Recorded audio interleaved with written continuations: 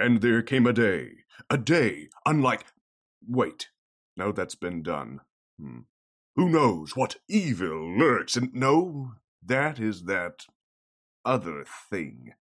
What has yellow skin and rights? Forget it. You're listening to Panelology. Excelsi, oh, damn it.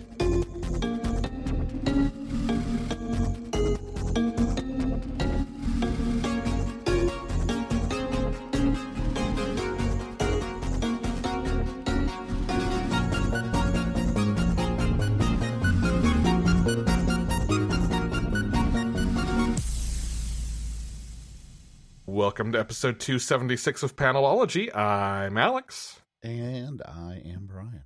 How you doing this week, Brian?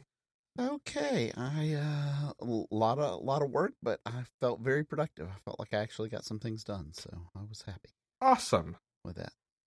I know you had a rather busy week. Go Tech Week. Oh, not only Tech Week, my first Tech Week in a year and a half, and the show is up. Everyone is happy with it. I still feel like the Tech Week won. Like, in the battle that is me versus the Tech Week, it is Tech Week 1, Alex 0. Yeah. Yeah, you mentioned it, like, it not only is it like Tech Week, the first one that you've done in a long time, it's the first one post-quarantine after, like, so everybody not leaving their house for much, and like, it gets a little exhausting kind of doing. Yeah, like this should have been an easy Tech Week. I don't feel like it asked me to do that much. Right. But it was exhausting. Yeah. Anyway, right. We're going to talk about comics. Yeah, we are. We're going to do that. Yesterday, as we record, this was Free Comic Book Day. I did go hang out and help work the comic shop, which was nice. Nice. I've got a stack of free books that I have not gotten to yet. So maybe we'll talk about some of those next week. Maybe so. For now, however, let's start with The Unbelievable Unteens #1. Yeah, this is the new book from Jeff Lemire and Art, Colors, and Letters, all by Tyler Crook, designed by Josie Christensen. Would you say that Unbelievable Unteens is the umpteenth Black Hammer book? It definitely is the umpteenth Black Hammer book. So this is actually really, this was super, super cool for a couple of reasons. One is, first of all, Tyler Crook, like, just the art style of this, it is wonderful for Black Hammer and what it does. Like, he's done a couple of other Black Hammer books, and it's just great. I just love it so much. And this is the one where there is a writer who writes and draws, basically is a comic book creator. Like, she does the whole thing, right? And come to find out that the comic book that she does, The Unbelievable Unteens, was actually real. So her name is Jane Ito, and turns out that oh gosh, hang on, I gotta find his name real quick, because we've seen him before. It's Jack Sabbath, who escorted them in, well, like, we saw him in the original Black Hammer for a super brief moment as kind of like the dead man character who escorts people kind of in the afterlife kind of thing. Nice. Right? And turns out that he was a teenage superhero on The Unbelievable Unteens. And because she wrote this, he went and found a copy of it in, like, the Great Library, right? Which is very much the analogy of the library in, like, Sandman, right? Yeah. The one recently featured in Justice League Dark. Exactly. Went and found the last issue of it, read it, and then remembered everything. So he shows up and is like, "No, Josie, you gotta, Strobe is her, like, her superhero name. Strobe, you gotta remember," and, like, takes her, and she is saying she thinks she's hallucinating, she's overtired, all this, and finally, he convinces her, and then, like, she, in a reaction to him and reacting to him, ends up, manifesting her powers, and was like, "Oh my God, this is real." And it turns out that, she has been kind of subconsciously retelling their stories that actually happened, kind of thing. And one of her I thought this was a neat little trick. One of her fans asks her, do you know how long it's going to run? She's at a comic book convention. One of her fans asked, do you know how long it's going to run? She was like, no, I imagine it'll keep going as long as people are interested. But I do have an ending for when it does end. I kind of have an ending in mind for how I want to do it. Right.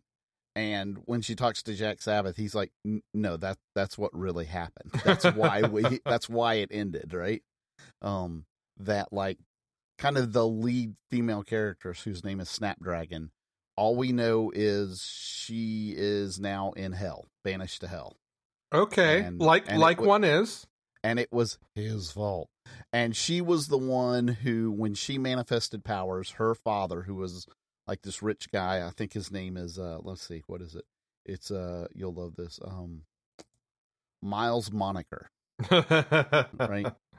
Amazing. Yes, and they lived in this big old kind of mansion thing. So remember last week when I said one of the things I was excited about is to see what team this was kind of around? Yeah, I was going to ask because we talked about, like, I got maybe some X-Men vibes, you got some Titans vibes. Yeah, so I would say it is very, very much, there's definitely a little bit of X-Men in this. But probably more than any other team, I'm getting a Doom Patrol vibe from it. Even better. Better. Here for it. Yeah. Especially with like Miles Moniker, right? Who is a guy who put the team, her dad who put the team together, kind of thing. Yeah, maybe chief. Even a little Umbrella. Yeah, exactly. Maybe a little even Umbrella Academy kind of feel. Nice. Right? Yeah. So, which of course, Umbrella Academy wouldn't exist without Doom Patrol. So. Exactly. Yeah. So that makes complete sense, right? But I am all in on this. This is really, really cool so far, and I cannot wait for more. Awesome. Yeah. Let's talk about Batman Urban Legends #6. The main reason I want to hit this one is this sets up so many ideas and threads that we're going to see revisited over the next few months in different places. The first story is Red Hood and Batman in Cheer, part 6 of 6. This is written by Chip Zdarsky with art by Eddie Barrows and DeBear Ferreira, Scott Eaton and Julio Ferreira with Auclair Albert and Marcus Toe, with colors by Adriano Lucas and letters by Becca Carey. This is, I think, probably the sort of cleanest ending of the four stories of this one, because we know Red Hood's going to be around, but this does kind of resolve this plot with Cheer and Freeze and Batman, and I really like the way that it wraps up. I don't think we're surprised anymore when Zdarsky sticks a landing on something that is emotional. No, he has shown his chops in that regard. He definitely does it here. This is my favorite Red Hood story, period. Oh, very nice. The second story is Zealot in Blood for Blood, which feels almost like a prequel to the Grifter story that Matthew Rosenberg had been telling. This is written by Rosenberg with pencils by Chris Sprouse, inks by Carl Story, colors by Pete Pantazis, and letters by Josh Reed. This one's a lot of fun. It is about Zealot, as she is trying to kill Maxwell Lord, and it starts with her pretending to be Wonder Woman and ends with her fighting Wonder Woman. Okay. And this has a very vague "the end ... question mark" tag on it. Yeah. But we've seen mentions of Halo going back to before Future State. Mm-hmm. Clearly, Grifter was working towards something, and as we learned in Urban Legends 6, like, he is working with the Wildcats, including Zealot. Zealot's on comms with the same guy who Grifter was on comms with. Okay. So, I think all of this is still setting pieces in place. We don't know what's up, but we're definitely going to get more of this. All right. Then we come to the one that I think has been the DC book to spend the most time in the news this week. That is Tim Drake in Some of Our Parts, part 3 of 3. Written by Megan Fitzmartin, with art by Belen Ortega, colors by Alejandro Sanchez, and letters by Pat Brissot. Brian, have you seen the news about this one? I have not. I actually had this spoiled for me before I even could have gone to the shop and pick it up, and this is the rare occasion where, you know what, I'm fine with that. Because it actually feels earned and in a way a little overdue, I think. Tim Drake comes out as bi in this issue. And he's very much like at the beginning of that realization about himself. I think the moment where he does have that epiphany is well earned in this 3-issue story, and to me even goes back to Tynion's Detective Comics run. I've wondered if maybe that's not where this 3-part story was going. I think you and I maybe even talked, if not on the episode then off, about is his meeting with his friend a date? Right. As it turns out, yeah. As it turns out, the answer was yes.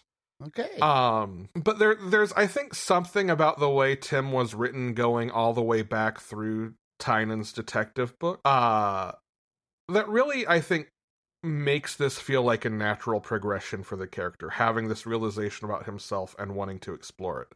Well, you can easily see where it ties into some other decisions about, like, do I want to quit and go to college? It really kind of like that self-exploration kind of thing, right? Like, who am I? What? Yeah. Yeah. And maybe that was never in Tynion's mind. I certainly don't want to take any credit from Megan Fitzmartin, who I think did this expertly. But yeah, it really felt like a satisfying direction for this character to go. And we learn at the end of this explicitly, like, we will pick up this thread in Urban Legends number 10. I mean, don't get me wrong, I'm still a big him and Stephanie fan, so. Yeah. I mean, there's nothing that precludes that, right? Exactly. And the last story in Urban Legends is Black Canary in Solo. This is written by Joshua Williamson, with art by Trevor Hairsine, colors by Rain Barreto, and letters by Steve Wands. This is sort of your prequel introduction to the book that will be Deathstroke Incorporated. Oh. Oracle reaches out to Black Canary to ask her to help infiltrate Trust. Trust is the organization that Deathstroke is working for in that book. And in fact, who knows? Maybe he makes a cameo in this story. Yeah, well, I think there was very definitely a reason that he showed up fighting Green Arrow and her in Justice League, right? Oh, but that wasn't Deathstroke, right? That was a Deathstroke impersonator. Yeah, I know, but yes. Yeah, okay. Yeah. I agree with you that it's all connected. Yeah, there you go. I guess that's the right phrase. Yeah. Yes. Maybe I could put Deathstroke in my comment in quotation marks. Right? And I think when we talked about Deathstroke Incorporated and solicitations, I asked the question, is this going to acknowledge that early New 52 Team 7 book and their having been on that team together, Black Canary and Deathstroke? And the answer is, it seems like it, yeah. Like, they reference in this that, okay, yes, you've been on a team with this guy before, and Dinah goes, Ollie? No, not Ollie. Damn it.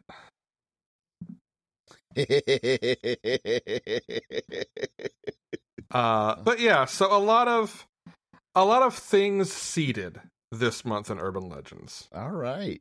That sounds very cool. Yeah, I can't wait to read this one. Yeah. Also out this week was the first issue of Hardware Season 1. Written by Brandon Thomas, with pencils by Dennis Cowan, inks by Bill Sienkiewicz, colors by Chris Sotomayor, and letters by Rob Lee. Hardware, if you're not familiar with him, is an inventor who basically kind of has built this sort of Iron Man-esque suit of armor for himself, but in very different circumstances. He's basically adopted, taken in as a child prodigy by this billionaire industrialist. And the billionaire pays for his school, gives him lab space, and basically does the whole, yeah, you'll just work for me thing, right? If Thomas Wayne adopted Tony Stark, that's where... if an evil Thomas Wayne adopted Tony Stark. Because the turn here comes when Hardware stops just going along with everything and starts wanting to do good and not just make money. At that point, he becomes a liability, and his patron sets him up for a fall by blaming him for the Big Bang that we see in Static. Okay, so if Lex Luthor adopted Tony Stark, there you go. How's that? Now you've got it. And this issue is very much an introduction to that status quo and these two characters. It's framed as Hardware kind of making his escape and then confronting his former mentor patron. Dennis Cowan and Bill Sienkiewicz art is a lot of fun here. Like seeing these really sort of, because they're a team that work together often, and I think they tend to do. I don't like using the word gritty normally, but there is so much like grit and grain in their line work together that I think it's the only word here. And seeing like big bombastic fight sequences, like a guy in a suit of armor taking on jet fighters and helicopters. Yeah, and it's I want to point out, when you say gritty, it's not gritty in like a noir crime, like it's not in a story wise. It is very much the art. Yeah. Like it's too controlled to call it messy or chaotic, but it has a feel that is very different from what you normally see in superhero fight books that are this big and bombastic. And I like that difference. I like that contrast. It's a little bit wild. Yeah. Yeah. I mean, it's a team you normally might see on a noir book, right? They did Question together. That's fair. Yeah. Brandon Thomas is always fantastic. Like one of my favorite newer writers, hitting it out of the park here as well. Chris Sotomayor, Rob Lee always do great work, and this is no exception. So, like, absolutely worth checking out. And I'm looking forward to seeing what else they do in this book. Cool. I Am Batman #0. This is, I think, a really great use of a zero issue. Is this a bridge issue? In a lot of ways, yes. It picks up right after Next Batman's Second Son ends, but he hasn't jumped into the bat suit yet. Okay. So this zero issue is very much like him deciding what to do with this. Like he's still kind of waiting for his man in chair to crack some of the security on the suit even. But it's him saying, okay, I need to do something. I don't exactly know what this is. I don't know what I need to be yet. And this issue is very much the process of him getting that answer. It's not recapping everything that's happened already. It's not spinning its wheels. It's very much about him in a state of transition. Yeah. And you see him at one point finally use the suit and do it in a way that he realizes is not what he needs to be. And he makes a bad situation worse. Like, he does what he means to and he saves people, but optically, like sort of from a PR standpoint, right, makes a bad situation worse. And realizes in that moment, like, this is not the way for me to do this. I need to take a different approach. And that's where this issue leaves it. So I think it's a great zero because it shows sort of the first rocky steps. And then at the one, I think he's going to be in a little bit more proactive place. You know what? It occurred to me that, like, talk about the hardest, one of the hardest heroes to, like, step into that role, right?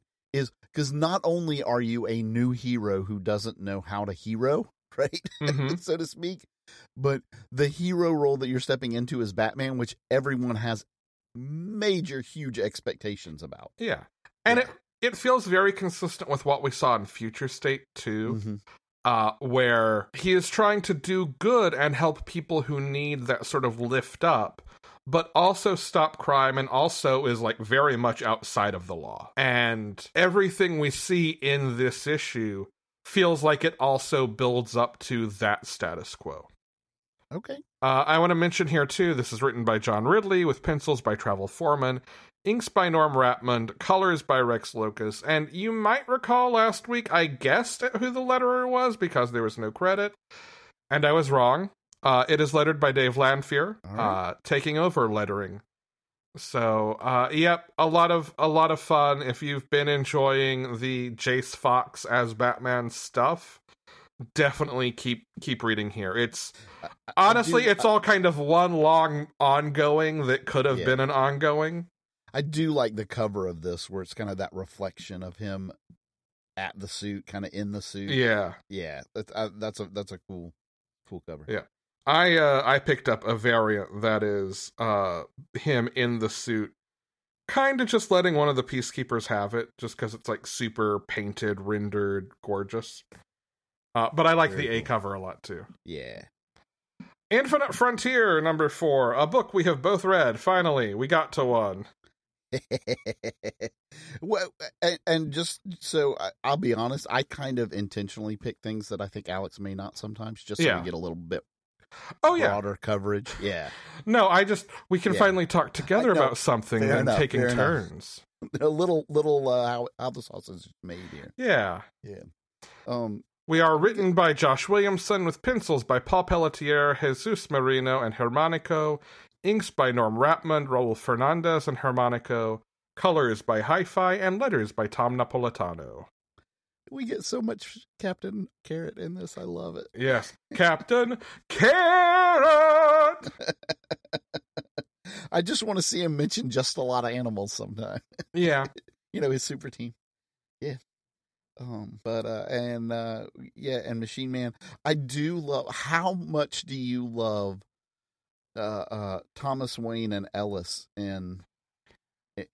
together in this? It is one of those ideas that in my head I would hear and I'd go, I don't know.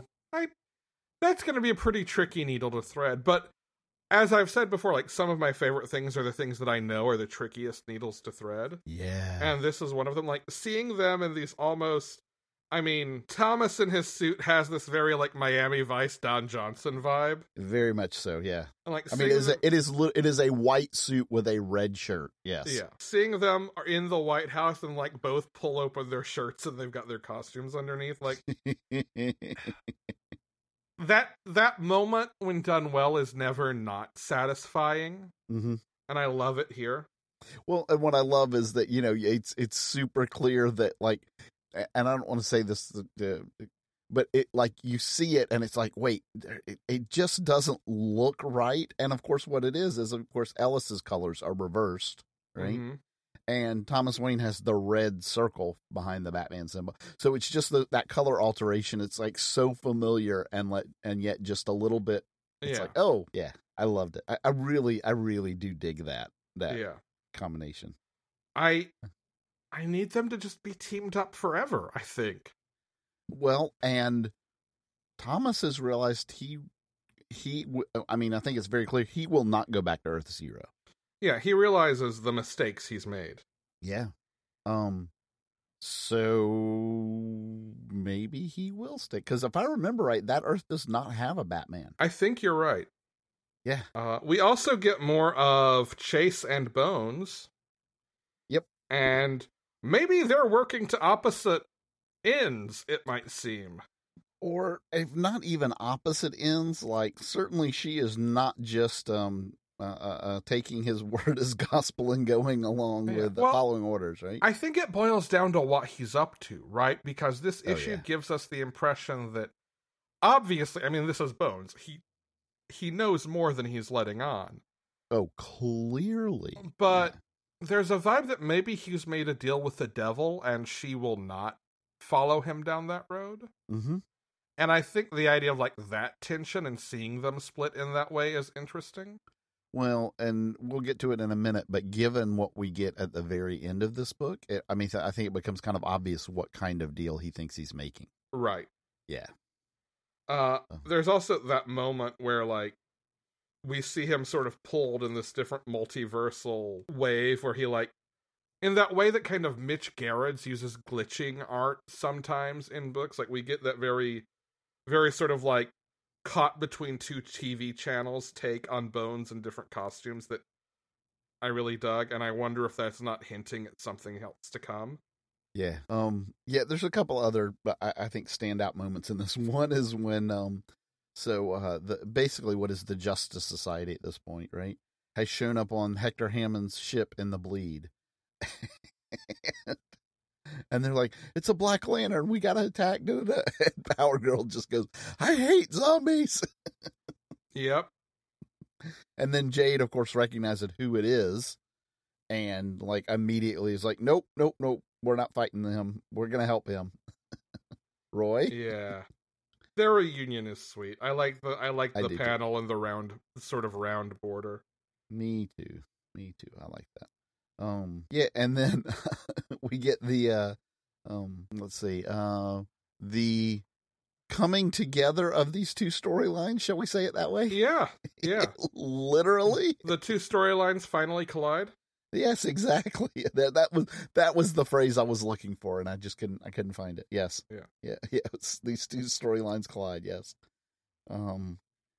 And I love, how long have we known, and I know I've seen this before, I just can't remember exactly how it happened or when Harbinger became like the AI for the House of Heroes.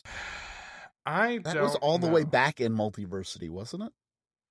I think that was Multiversity, yes. That sounds right. Okay. I don't know if it predates that at all, but I know it was the case there. Okay. All right.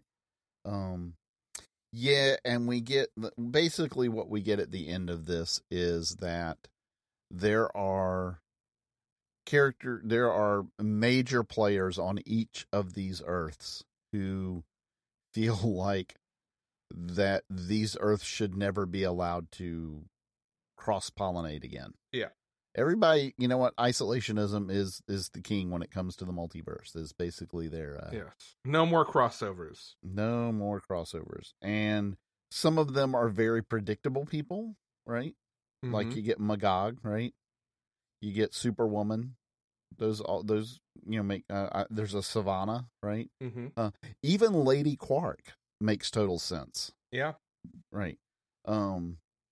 Then there's a couple who don't. The one who we find out which has been kind of inside of this is a little bit disturbing.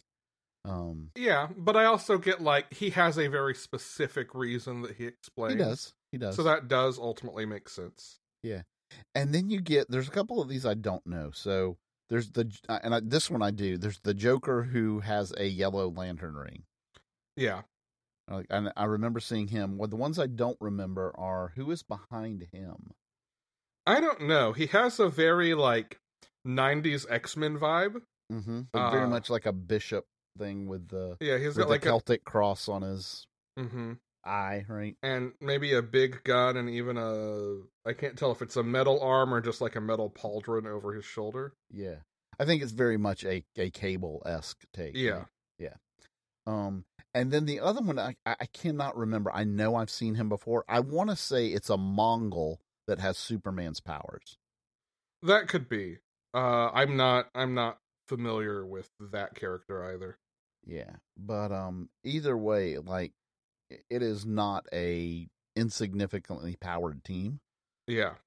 And like I said, their goal is to never, ever. And this is where, because Bones makes the comment about something about, I'm going to make sure that our Earth is safe from the multiverse. Mm-hmm. So I think he has made a deal with them. Yeah, probably so. Yeah. We also learned this week, we don't have a lot of details about it beyond it exists. We've been told we'll get more details once Infinite Frontier ends. But DC announced this week a 5-issue miniseries called Justice League Incarnate from Joshua Williamson. Yay. So, Yay. I think we know where these threads will continue. Yes, I think so. I very much like it. It's same good stuff. Tell me about Pennyworth #1, Brian. Oh, you mean Alfred as James Bond? Yes. Yes. Pennyworth. Alfred Pennyworth. Yes. This is actually really, really cool. So, this is very much, I think, this is really a take from the show. And it is Alfred when he is working for MI5. Well, most of it is him as he is working for MI5. He's actually narrating this, and we find out that there is also a modern component to this story. And I say modern, obviously, right. Modern day, not Alfred being gone. Yeah. Yeah. But him going back and telling this story is really, really cool. He talks about how, I think there's like one page that talks about when he was young, and that his father was a butler in the, basically what is the head of the British Treasury, right? Mm-hmm. And so there were always foreign dignitaries and people coming through the house that he was in, and that his playmate was the daughter of the executor, which her name was Shirley, right? Shirley, you jest. I don't call me Shirley. But it turns out they got recruited to MI5 separately, didn't reveal to MI5 their former relationship. But he describes her as the love of his life. Aww. Yeah. But like he said, we went on separate missions and we did this, but whenever we worked together, we enjoyed each other's company, and like it's just really kind of cool, and you see them working together as a team really well. And then we get cut to modern day a little bit, and we see that he has been kidnapped and is tied in a chair, and whoever has him is like starting psychological things, like not letting him know what time it is and that kind of stuff, where he's at, those kind of things. But he talks about how literally for years his partner, whose name is Davy Boy, how they have had it used to be phone calls where they would just call and not say anything and hang up at the same time every day, to each other, and then it graduated to email, and now it's just an empty text that they send each other. And that for literally like 30 some odd years they have never missed a single day. And it's essentially their code to each other that if either one of them ever doesn't get that signal, they know the other one's in trouble. So Alfred is like, I'm not worried, because I know when he does not get mine today that he will know that I'm in trouble. And then the very last page of this, we see that they actually have Davy Boy kidnapped as well. And he's not worried because he knows Alfred's going to come save him. Oh, no. Yeah. Oh, Henry. Oh, boy. Oops. So, yeah, this is actually really cool. I really dug this. It was very different. I mean, nothing like a Batman story at all. Yeah. Super cool. I like it. So, definitely not in, like, current continuity. No. Okay. Nope. It was written by Scott Bryan Wilson. Art is Juan Gideon. Colors by John Rausch. And letters were by DC Hopkins. Yeah, super cool. Awesome. Let's talk about Marvel now. And Defenders #1. Ooh. Written by Al Ewing, with pencils and colors by Javier Rodriguez, inks by Alvaro Lopez, and colors by Joe Caramagna. What did you think of this, Brian? I really, really dug it. I like how they framed it and how he built this team too. Mm-hmm. It was super cool. So if you remember in, what was it, Secret Defenders, right? Where he had the tarot deck that could essentially summon them, right? Yeah. So he uses this tarot deck and has it build the team for him. Yeah. And I explains this eclectic group of, yeah. I like the rule that it comes with. Basically, like, you can bust. Yeah. The more cards you draw, the more likely you are to do something like world ending. Like he kind of almost does, yes. Yeah. Like summoning a star into your living room. As you do. Yeah, let's summon a gaseous nebula into your living room. Sure. But yeah, so we end up on this team. We have who was it? The Masked Raider, right? Mm-hmm. Of the Kennebunkport Raiders. Yes. That was great. I love that, like, this starts with him just pulling a gun on Strange. Yes. Like, what did you think it was going to happen, dude? Why? Like, you could knock on the door. You could just knock. I do love that. I'm the Masked Raider of the Kennebunkport Raiders. That was great. And I love how Steven's narrating, and he's like tool #1 of the magician, a quippy response, which is just a lead into tool #2, distraction. Yep. Misdirection. That was it. Misdirection. It's like, okay, that's beautiful. But yeah, so we get him. Then he pulls Silver Surfer. I love the idea that it's like a magic deck that you're just pulling characters from. Yeah. Yeah. We get Silver Surfer.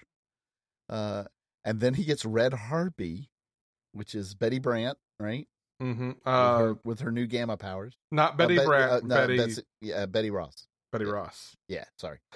Betty Brant, Betsy Braddock, Betty Ross. Yeah, too many.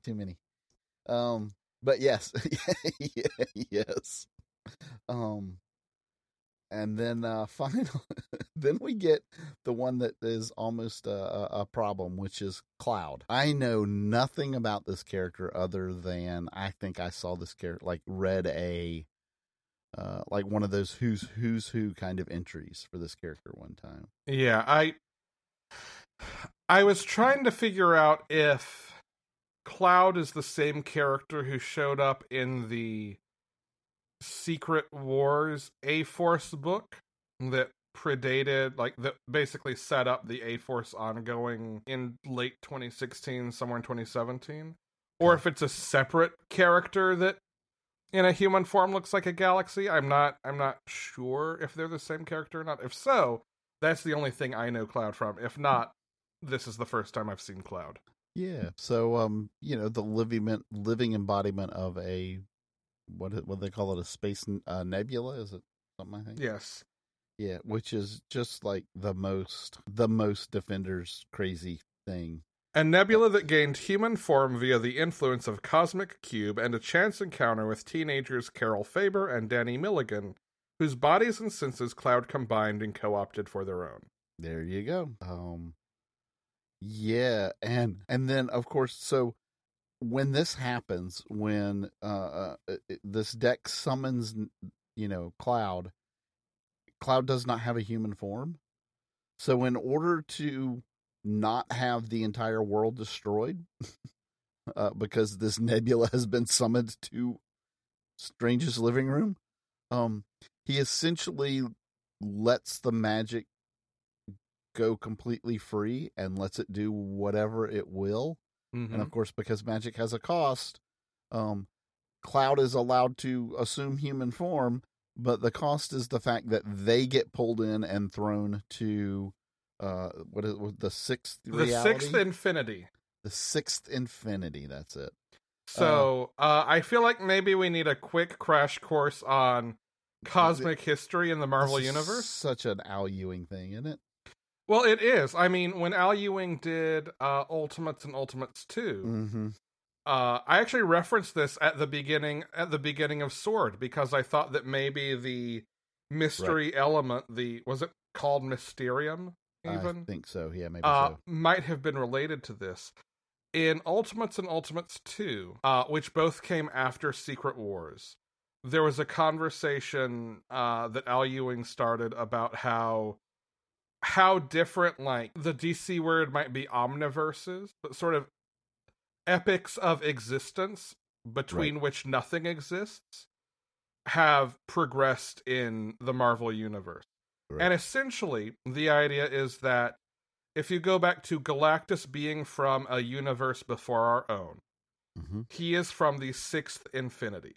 Yes. He was a scientist who fled from that time because he was like the one being who predated our universe. In our universe, he became Galactus instead of well, but we're now in the eighth infinity, right? We are. So there's an asterisk here.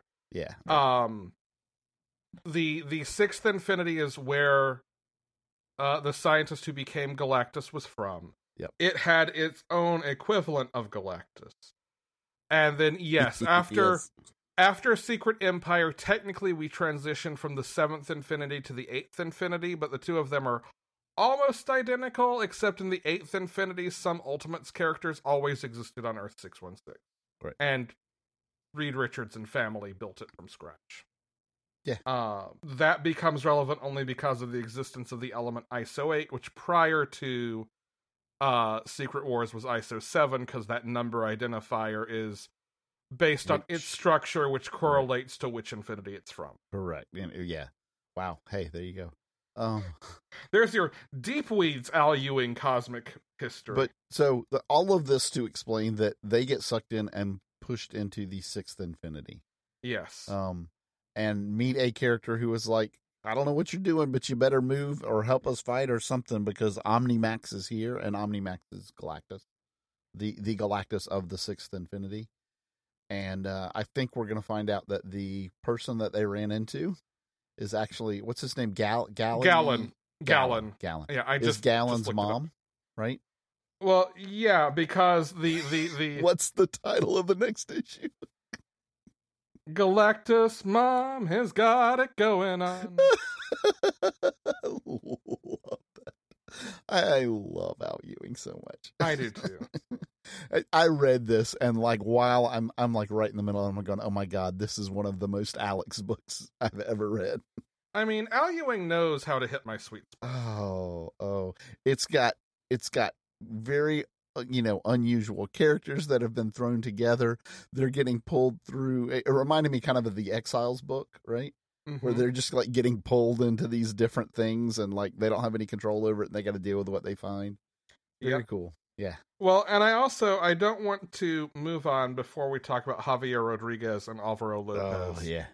And especially Rodriguez's layouts. I'm not sure there's anyone right now who can balance like really conceptual layouts with also looking very traditional in structure, if that makes sense. Like by contrast, you have someone I think like Kenneth Rocafort, who does really, really specific, precise layouts that use a lot of negative space around them and use a lot of strange panel layouts that are cool and effective and that I generally enjoy, but that don't necessarily, as you flip through it, like trying to decide what to buy on a Wednesday, necessarily look like a traditional comic book.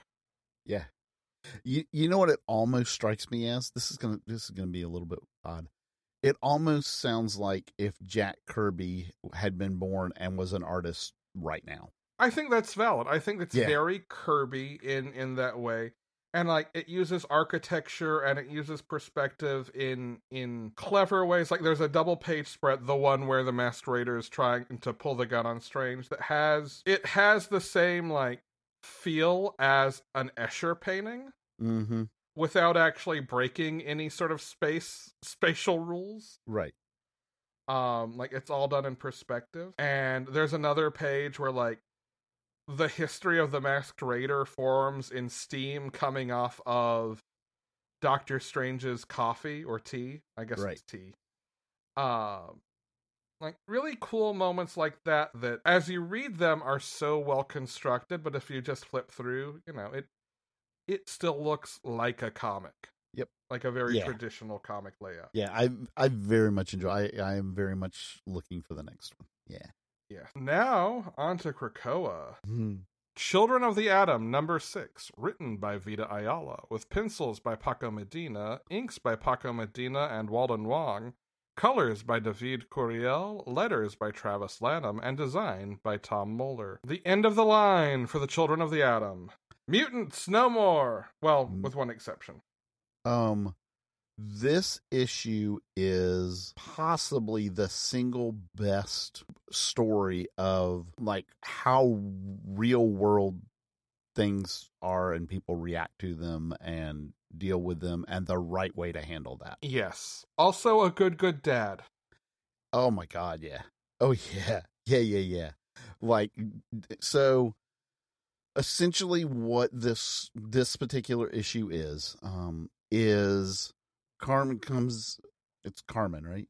Yes. Yeah, Carmen, essentially, the team found out at the end of the last issue that she is a mutant. Mm-hmm. And it starts out with their reaction to that, which is very, very poorly kind of from both sides. Yep. And then her going to Krakoa for the gala event. Mm-hmm. Which, by the way, the fact that she is a costume designer and Jumbo loved her costume and like wants to meet her and talk more. I was like, that's just brilliant. That's just great. I love that. I also liked Mystique showing up, learning that she was a shapeshifter. Yeah. I'm sure everybody's going to teach you how to use your powers, and that's all great. But if you really want to know how to do it, just come see me. Yeah. Yes. But then after that, the next morning, she is like, "Mom, Dad, I got to talk to you. I got to tell you something. It's big, and it doesn't, it's not a choice that I made, but it's who I am." And her dad is just like, "Do you think we don't already know? We've known you your whole life. This and the other," and basically is like, we know that you're. First of all, I love that he says, "We know that you're queer." And the mom is like, "Don't say that word." And he's like, "What? That's what all the kids are saying these days. That's what they call themselves." I think that's, being the age that I am, I think that's hilarious. Well, no, I've literally had that conversation with my mother. She at one point asked, "I hear people using the word queer, but I was always told that was a slur." Right. And I had to explain, it's been basically reclaimed, right? Yes. It no longer has that same connotation. Correct. I just thought that was wonderful. No, it's great. Yeah, and he's like, we've known, we're fine. That's great. Blah, blah, blah. And so she's like, "No, stop." Yeah. I mean, yes, but that's not what I was going to tell you. And it shows this scene of her dad making some comment, like Xavier's on TV, right? Mm-hmm. Making obviously some statement about Krakoa, and her dad making some things about, "Can you believe that he's acting this way, and this, that, and the other," and a couple of things that could easily be taken as negative comments. Moments we see in flashback that have made her debate whether it would be safe to come out as a mutant. Exactly. So she does, which awesome, super bright. And her dad is like, "No, does that make you not part of our family anymore? Does that, why would I love you any less?" And she's like, "But I know how you feel about it." He's like, No. I have a problem with Xavier's politics. Yeah, Professor Xavier is a jerk. Yeah. Kate Pryde was right. Yeah. That doesn't mean I have a problem with mutants are people. Just like everybody else, there's good ones and bad ones. And just because it turns out that, I'm not going to not love you because of that. So yes, the best dad ever. Right. And then, we get a scene of the children of the Atom fighting, horticulture. Our favorite old ladies. The best supervillain team in existence. Fighting horticulture, and they're having a hard time of it. It looks like they may lose. And then Carmen shows up and kind of turns the tide for them. And this is after, really, really hard words were kind of said between them, right? Yeah. And basically her decision was, no, I'm not going to throw away a friendship or not, because we had bad words when it was hard and this, that, and the other. And so then we get basically what is the most honest conversation and how you should really handle things like that, mm-hmm. where her and Buddy talk, and Buddy's like, "No, I know I reacted poorly, right?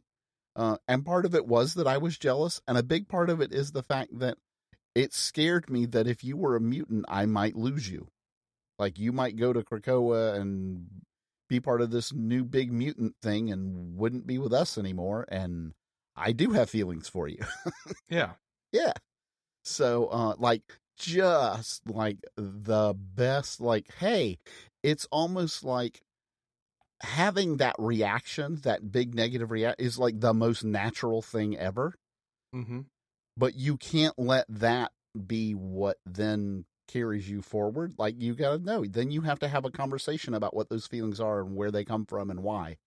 And hey, look what happens if you do that. Absolutely. It was so good. I really feel like every single person in the entire world should have to read this issue. Let's say the whole miniseries. Oh, yeah. Let's do that, because that was good, too. But, yeah. Yeah.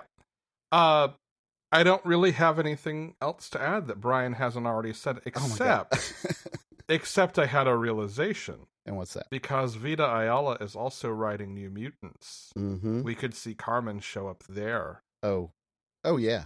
I can easily see, because, she has this great conversation with Magic, right? Yeah. Yeah. Well, and it's And Danny, and yeah, it's all good. Both of these books play with a lot of the same themes of like identity and finding that identity and negotiating how that identity changes in different contexts. Yep. I think it would be a very natural fit, especially after this issue, to see Carmen join that cast. I do too. And finally, X-Force number 22. Written by Benjamin Percy, with art by Robert Gill, colors by Guru EFX, letters by Joe Caramagna, and design by Tom Moeller. It's not easy being green. It's not. And why the hell is Beast... why is it that I hate so much that he is effective, which sucks because he's so awful. Yeah. Yeah, the more I think about it, the more I think Case was onto something with that whole being influenced by the Krakoan landmass. Yeah. Like, I think that is a theme that this book is going to have to pick up at some point soon. Mm-hmm. Especially as much as these latest issues have been about the telefloronics explicitly. Yeah, because there's very much a thing where essentially manslaughter connects with and has a conversation with Krakoa, and it's really the two of them that resolve this. Yeah. I mean, Wolverine and Domino are just there to kind of, slice and dice. Yeah, a little bit. Well, if they're lucky. Yeah. Good stuff, though. It is. And I feel like we're getting closer to maybe starting to see some of the dots connect between Xeno and Orcus and some of the other big players. Like, I don't know that there's anything... Madripoor, the Verendi? Yeah. I don't know that there's anything explicitly that says that's coming, but I feel like knowing that this book is sort of showing that Xeno's leader more and more often, the person with the peacock tattoo, and knowing that like we've got Inferno coming up, and that feels like a big inflection point for the Krakoan era. Like, I feel like we're going to start seeing some of these things, and what we're getting in X-Men, right? With people asking questions about mutants coming back to life who they know are dead. Yeah, I think this is building toward like a big moment. I feel like in the next 3-4 issues, I think we're going to get something big here. I'm really getting to, because we're about a year and a half in now to Krakoa, right? Like right? 2 years, if we're now? counting House of X and Powers of 10. I guess so. It's 2 years in now, and I think I'm at a point now where I'm starting to ask: is this a truly open-ended thing, or do they have an kind of an end game for Krakoa era in mind that they're slowly putting pieces in place for, but they don't have to pull the trigger until they're ready for, kind of thing? I have made the assumption, I think that's a good question. I have made the assumption all along that Krakoa as a whole is probably working in the way that I think Hickman, when he works solo for his big 2 work, tends to work, which is to say, we're going to have some hooks and we're going to introduce some ideas, and we're going to build a simple layer of narrative. And then we're going to loop around to those hooks and those ideas and build another layer around it and another layer around it. And my guess is early on, those hooks were built to be like, okay, if this only makes it a year, we can wrap it up this way. Right. But given the success, given that the line keeps building and keeps selling, I think it's probably going to keep building out for a while. We know Inferno is going to be one of those big inflection points. Mm-hmm. And it may be that, like, the plan is to go for a year after that. But at the same time, I could see it going at least another 18, 24 months from there, because there are a lot of ideas from House of X and Powers of 10 that we still haven't wholly revisited. Absolutely. And that's why I kind of, it actually made me think back to the Unbelievable Unteens, right? Mm-hmm. Where she says, yeah, like, I'm as far as I know, the series isn't ending at any point that I know of. But, like, if it ever does, I've kind of got an idea of what that ending may be. Mm-hmm. And it's that kind of thing where it's we're not planning an end right now. Like, we don't know that it's going to be another, 2 years, whatever. But, like, if if we decide that this Krakoa age needs to stop, then we can, in a 6-month period, kind of put this in place and pull this trigger and do this. Well, and I think this is also the virtue in that context of a writer's room, right? Like, if you need to expand, you have a dozen different brains contributing to how can we do that and it feel natural? What are ideas we've introduced that we could spend more time on? What threads can we sort of bounce from book to book and make everything feel more connected, right? Yep. So I think there's a lot of room to say, yeah, this is the end of Act 1, this is the end of Act 2, this is the end of Act 3, and everything writ large, or however many acts they want to break it into. Mm-hmm. But how long each of those acts is, that can expand. There's a lot of room there. Well, and the big one that makes me wonder this is all of the telefloronics and just how light they've been with some of the touches of it, right? You've got X-Corps with the, other corporations don't like them because of this. Yep. You've got, Xeno and that. You've got the Verendi and that. You've got horticulture. Like, everybody, it's almost like the, when they get ready to pull that trigger kind of thing, it's the thing that literally turns everyone against them, right? And, at the same time, we've only had the like, slimmest tease of the sort of mashup future versions of characters that we saw in Powers of 10. Right. We haven't seen Moira since X-Men #1, the first one, not the one 2 months ago. Although I think we'll probably see her in Inferno. I thought we saw her in literally one panel. Was it in the Gala event where they were talking about the eggs being, the Shi'ar crystals being delivered? Because she's at one of do Charles and Magneto go visit her?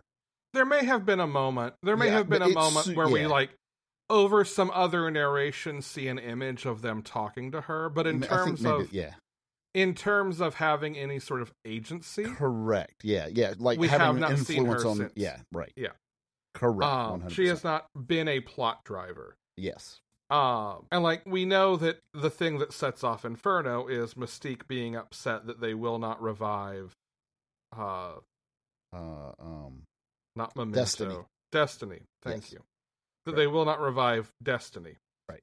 So, like, I think we'll see that come back, but we also haven't seen, other than the sort of awakening of Nimrod, we haven't seen much of the sort of far future fight against galactic robotic incursions. We haven't seen the sort of hook for the Phalanx. Right. Not the Phalanx. Yeah, the Phalanx. Yeah. The techno-organic. Yeah. Like, there are a lot of pieces we've only barely seen hinted at. Like, maybe the Space Knights in Cable, right, have some hook into that. Maybe. Well, and the Shi'ar Matrix crystals they had a little bit of a play in that, I think, somewhere. But yeah. But just the slimmest hints at so much of this still. Mm-hmm. Oh, don't get me wrong. I don't think that they are starting that end game by any stretch of the imagination. I see that they have it's like they've planted the minefield and they can just sit there for however long they need it to. Yeah. Yeah. Yep. Okay, is it still good? Blacksmith #2. You know what? I'm not even going to say what happens in this issue. All I'm going to say is I love this book's sense of humor and, like, sort of weird, mundane noir, but with monsters, and you should absolutely go check it out if you haven't. Eve, #4, the penultimate issue of this series. Eve learns that maybe she is only a part of what's been going on, but she might be the part that is different from past attempts to save the world. Mamo, #2, as it turns out, it matters where and how you bury a witch. And, let's just say that Orla has a bone to pick with whoever buried Mamo. Batman, #89, Brian. Oh, it's not Batman #89. Nope, I said that wrong. Batman '89, #1, Brian. Yeah, this is the Batman series based on the Tim Burton '89 Batman with smoothest man in the galaxy. Billy D. Williams as Two-Face, Harvey Dent. Yep. Barbara Gordon as a sergeant in the Gotham PD, right? And this is very much so Harvey and Barbara are dating. As a matter of fact, they're now engaged in this.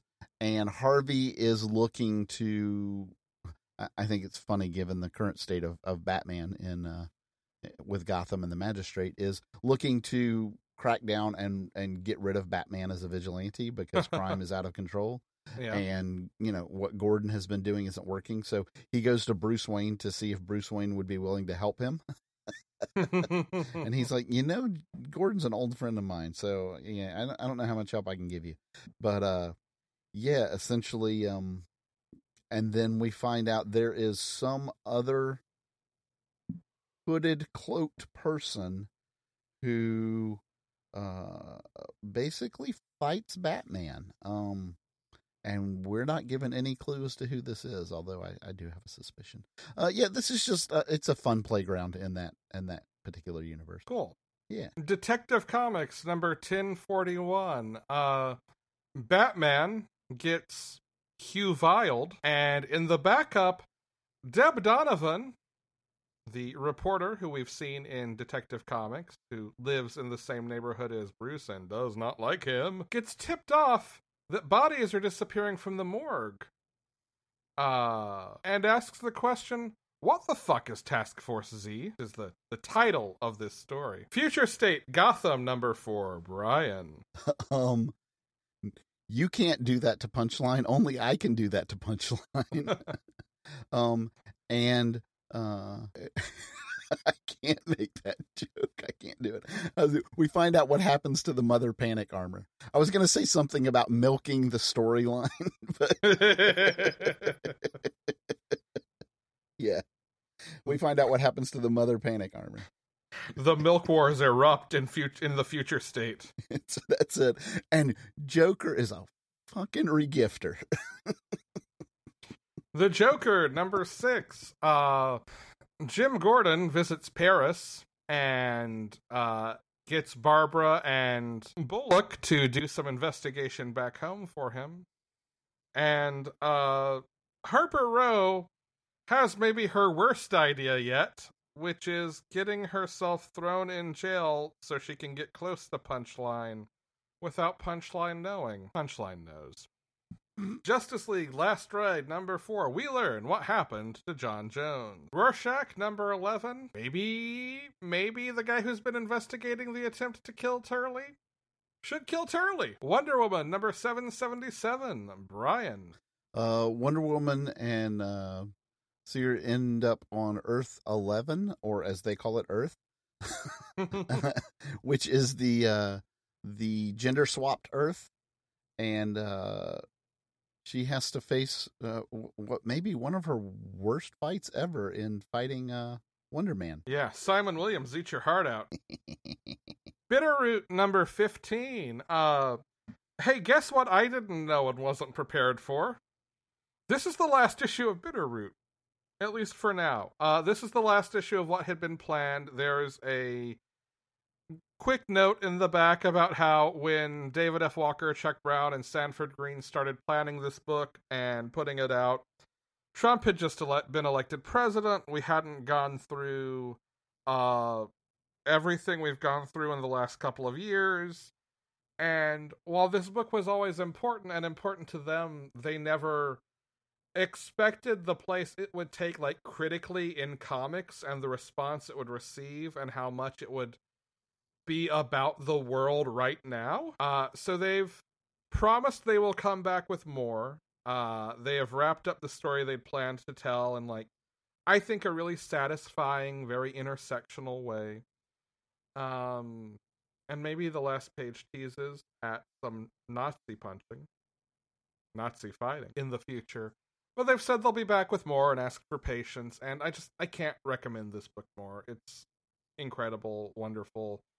One of the best books of the last 3 years. Silver Coin, number 5. We learn where the coin came from. Spoiler alert, there are witches and shitty misogynistic Puritans. The 6 Sidekicks of Trigger Keaton, number 3. Speaking of shitty misogynistic people. Yeah. Allison St. Murray really dodged a bullet. Yeah. And we now have 5 of our 6 sidekicks teamed up. Yes. America Chavez, Made in the USA, number 5. The end of this miniseries.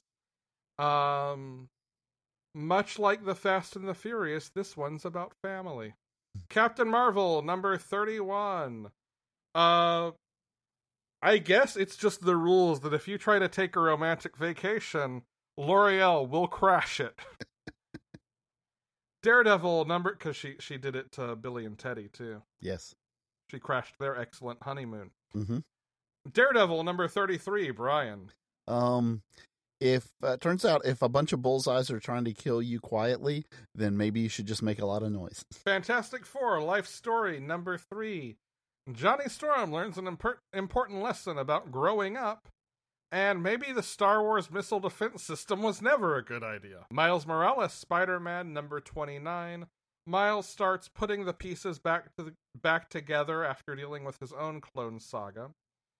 And among those pieces is replacing his suit that's in tatters with some new threads. Runaways, number 38. Also a last issue I was unprepared for. Time travel, space travel, and too many people going away. I need more, and I'm not getting more, and I hope they announce more soon because I need to know what's next. Please, thank you. Spider-Man, Spider Shadow, number 5.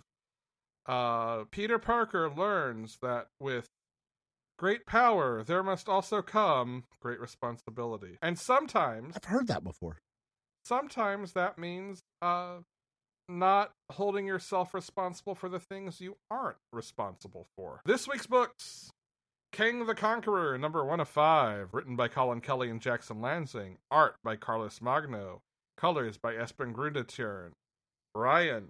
Yeah, this is a 5-issue miniseries all about the first one is the origin of King, but all about the King is one of the, just because of the time shenanigans, one of the most complex characters, and I kind of love that stuff. So, yeah, I want it. We have Eat the Rich, number 1 of 5, written by Sarah Gailey, with art by Pius Bach, colors by Roman Titov, and letters by Cardinal Ray.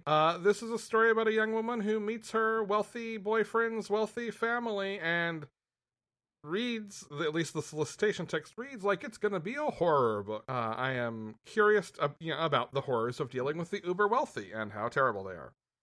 So I am very curious to see how this goes. All right. We also have Killer Queens, number 1 of 4, Chaotic Gaze in Space, written by David M. Booher, with art by Claudia Balboni, colors by Harry Saxon, and letters by Lucas Gattoni. Reformed space bounty hunters now working for a monkey.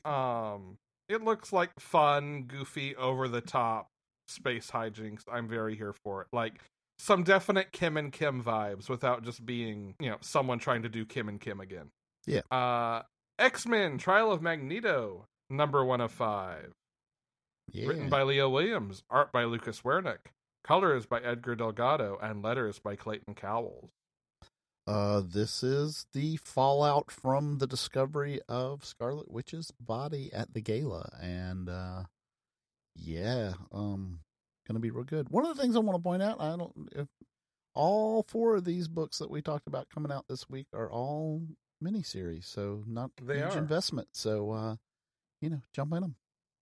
Yep, get on it. I hear that King the Conqueror is going to be pretty important in the MCU. Could be. And that will do it for us again this week. We would like to thank Chase Parker for our intro voiceover. Panelology is a member of the Certain POV Network.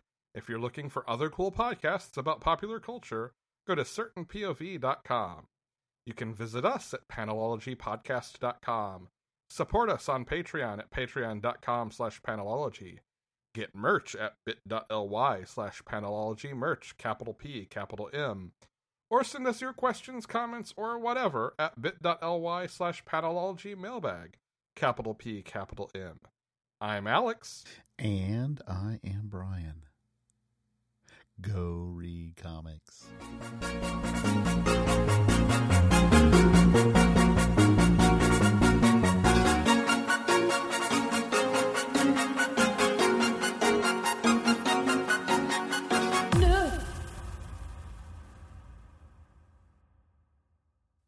CPOV. CertainPOV.com.